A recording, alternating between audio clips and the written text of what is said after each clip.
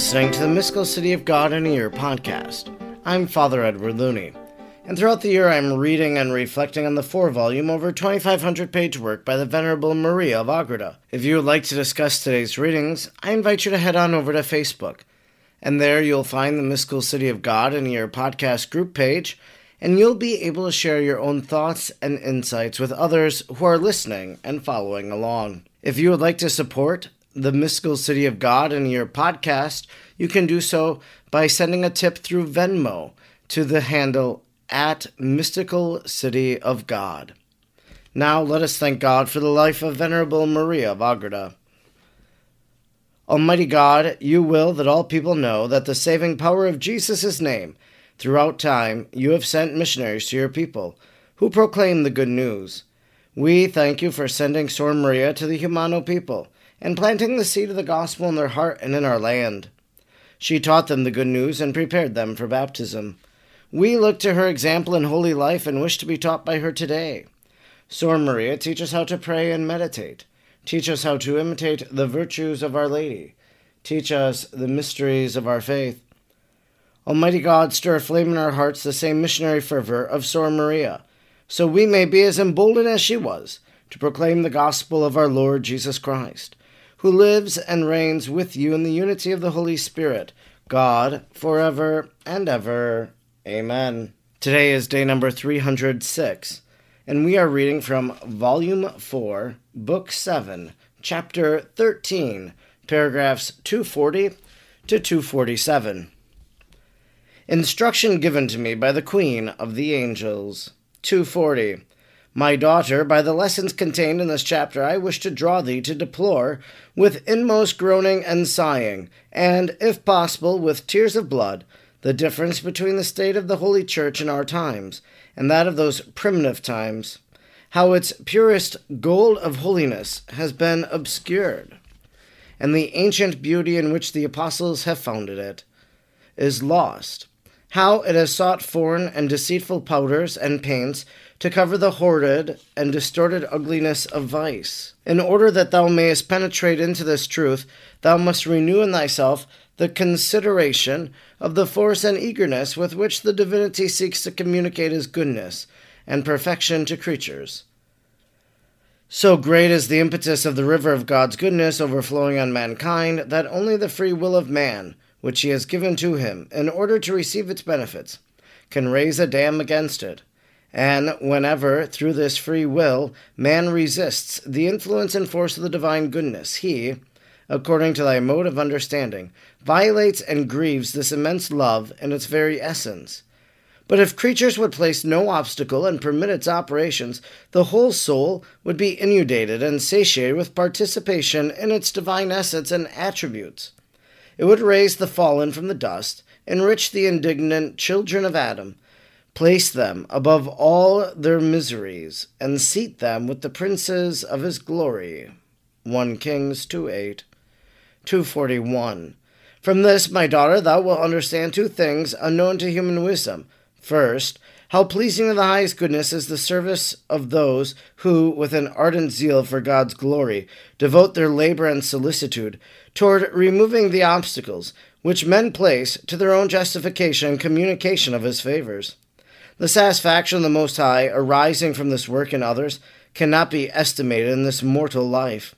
On this account, the ministry of the apostles, the prelates, the priests, and preachers of the divine word are so highly exalted, for they succeed in office those who founded the church, and who labored in its preservation and extension. All of them are to be cooperators and executors of the immense love of God, for the souls created to be sharers in his divinity. Secondly, thou must ponder the greatness and abundance of the gifts and favors which the infinite power communicates to those souls who do not hinder his most liberal bounty. The Lord manifested this truth immediately in the beginnings of the evangelical church, when to all those who were to enter into it, he showed his bounty by such great prodigies and wonders, frequently sending the Holy Ghost in a visible manner, working miracles in those who accepted the creed, and showering forth other hidden favors on the faithful. 242. but most of all shone forth his mighty power and munificence in the apostles and disciples, because in them there was no hindrance to his eternal and holy will, and they were true instruments and executors of the divine love, imitators and successors of Christ, and followers of truth. Hence, they were elevated to an ineffable participation in the attributes of God, especially as regards his science, holiness, and power, working for themselves and for the souls such great miracles as mortal man cannot ever sufficiently extol. After the apostles, other children were born to the church, in which from generation to generation this divine wisdom and its effects were transplanted. Psalm 44:17.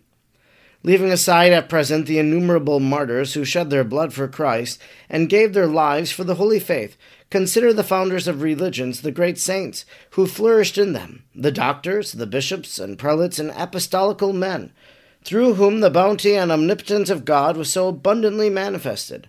They are so great that others who are ministers of God for the welfare of souls and all the faithful can have no excuse, even if God does not work similar ones in those he finds fit for his operations.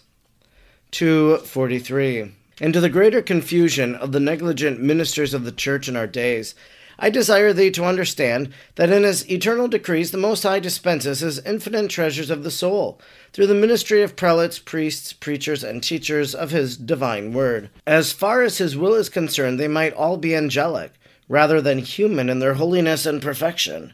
They might enjoy many privileges and exemptions of nature and grace, and thus become fit ministers of the Most High, if only they would not pervert the order of his infinite wisdom, and if they lived up to the dignity to which they are called and chosen before all others.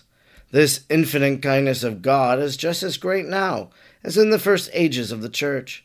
The inclination of the highest goodness to enrich souls is not changed, nor can it be. His condescending liberality has not diminished. The love of his Church is always at its height. His mercy is just as much concerned at the miseries of men, which in our times are become innumerable. The clamor of the sheep of Christ is louder than ever. The prelates, priests, and ministers are more numerous than heretofore.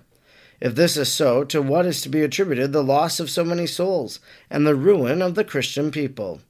Why is it that the infidels not only do not enter the church, but subjected so much affliction and sorrow? That the prelates and ministers do not shine before the world, exhibiting the splendors of Christ, as in the ages gone by, and in the primitive church. 2:44. O my daughter, I invite thee to let thy tears flow over this loss and ruin. Consider how the stones of the sanctuary are scattered about in the streets of the city. See how the priests of the Lord have assimilated themselves to the people. Isaiah 24:2. When on the contrary they should raise the people to the holiness which is due to the priesthood. The sacerdotal dignity and the precious vestment of true virtue are soiled by contagion with the worldly. The anointed of the Lord, consecrated solely to his worship and intercourse, have lapsed from their noble and godlike station. They have lost their beauty in debasing themselves to vile actions, unworthy of their exalted position among men. They affect vanity, they indulge greed and avarice, they serve their own interests, they love money, they place their hopes in treasures of silver and gold. They submit to the flatteries and to the slavery of the worldly and powerful, and to their still lower degradation they subject themselves to the petty whims of women, and sometimes make themselves participants in their counsels of malice and wickedness. There is hardly a sheep in the fold of Christ which recognizes in them the voice of its pastor, or finds from them the nourishment of that redeeming virtue and holiness which they should show forth. The little ones ask for bread, and there is none to distribute. And if it is dealt out in self-interest or as a compliment, how can it afford wholesome nourishment to the necessitous and infirm from such leprous hands? How shall the heavenly physician confide to such administrators the medicine of life? Or how can the guilty ones intercede and mediate mercy for those who are less or even equally guilty? 2:45. These are the reasons why the prelates and priests of our times do not perform the miracles of the apostles and disciples, and of those who in the primitive church imitated their lives by an ardent zeal for the honor of the Lord and the conversion of souls. On this account, the treasures of the blood and death of Christ in the church do not bear the same fruits, either in his priests and ministers, nor in the other mortals. For if they neglect and forget to make them fruitful in themselves, how can they expect them to flow over on the rest of the human family? On this account, the infidels are not converted on learning of the true faith, although they live within sight of the princes of the church, the ministers and preachers of the gospel. The church in our times is richer in temporal goods, rents, and possessions. It abounds with learned men, great prelacies, and multiplied dignities. As all these advantages are due to the blood of Christ, they ought all to be used in his honor and service, promoting the conversion of souls, supporting his poor, and enhancing the worship and veneration of his holy name.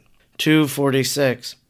Is this the use made of the temporal riches of the church? Let the captives answer, whether they are ransomed by the rents of the church. Let the infidels testify whether they are converted, whether heresies are extirpated at the expense of the ecclesiastical treasures. But the public voice will loudly proclaim that from these same treasures palaces were built, primogenitures established, the airy nothingness of noble titles bought, and what is most deplorable, it is known to what profane and vile uses those that succeed in the ecclesiastical office put the treasures of the church, how they dishonor the high priest Christ, and in their lives depart just as far from the imitation of Christ and the apostles as the most profane men of the world. If the preaching of the divine word by these ministers is so dead and without power of vivifying the hearers, it is not the fault of truth or of the holy scriptures, but it is because of the abuse and of the distorted intentions of those that preach it. They seek to compromise the glory of Christ with their own selfish honor and vain esteem, the spiritual goods with base acquisition of stipends, and if those two selfish ends are reached, they care not for other results of their preaching. Therefore they wander away from the pure and sincere doctrine, and sometimes even from the truth, which the sacred authors have recorded in the Scriptures, and according to which the holy teachers have explained them. They slime it over with their own ingenious subtleties, seeking to cause rather the pleasure and admiration of the hearers than their advancement. As the divine truths reach the ears of the sinner so adulterated, they impress upon the mind rather the ingenuous sophistry of the preacher than the charity of Christ. They bring with it no force or efficacy for penetrating the hearts, although full of ingenuous artifice to delight the ears. 247. Let not the chastisement of these vanities and abuses and of others unknown to the world astonish thee, my dearest, and be not surprised that divine justice has so much forsaken the prelates, ministers, and preachers of his word, or that the Catholic Church, having such an exalted position in its beginnings, should now be brought to such low estate. And if there are some priests and ministers who are not infected with these lamentable vices, the Church owes so much the more to my divine Son in these times, when he is so deeply offended and outraged. With those that are zealous, he is most liberal, but they are few in number, as is evident from the ruin of the Christian people, and from the contempt into which the priests and preachers of the gospel have fallen. For if the number of the perfect and the zealous workers were great, without a doubt sinners would reform and amend their lives. Many infidels would be converted. All would look upon and hear with reverence and fear such preachers, priests, and prelates. They would respect them for their dignity and holiness, and not for their usurped authority and outward show, which induces a reverence too much like worldly applause and altogether without fruit. Do not be afraid or abashed for having written all this, for they themselves know that it is the truth, and thou dost not write of thy own choice, but at my command. Hence bewail such a sad state, and invite heaven and earth to help thee in thy weeping, for there are few who sorrow on account of it.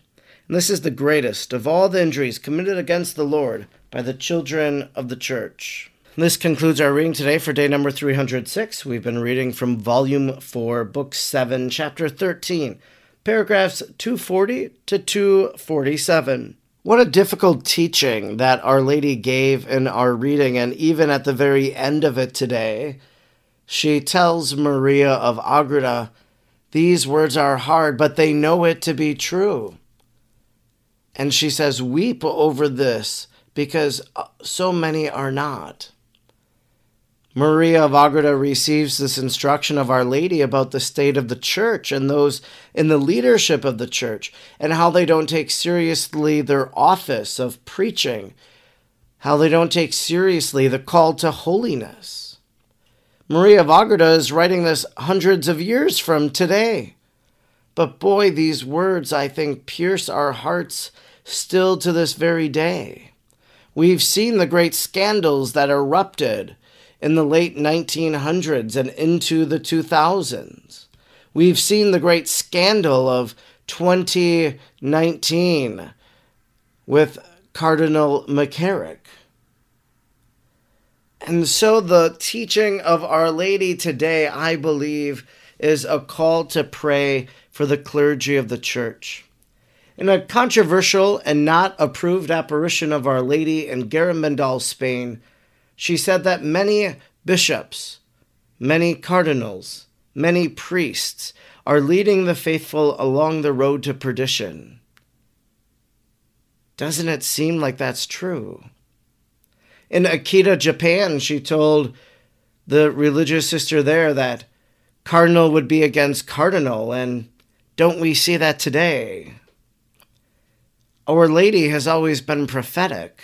She taught Sor Maria, and today we continue to see it played out in the life of the Church. Pray for the Pope, pray for the cardinals, pray for the bishops, pray for your priests, pray for deacons, and pray for the whole people of God, that we may take seriously the teachings of Jesus, follow them to the best of our ability, and strive to live with the goal of heaven in mind. I'm Father Edward Looney, and throughout the year I'm reading and reflecting on the 4 volumes of the Mystical City of God. I'm grateful you joined me today, and I hope you'll join me again tomorrow.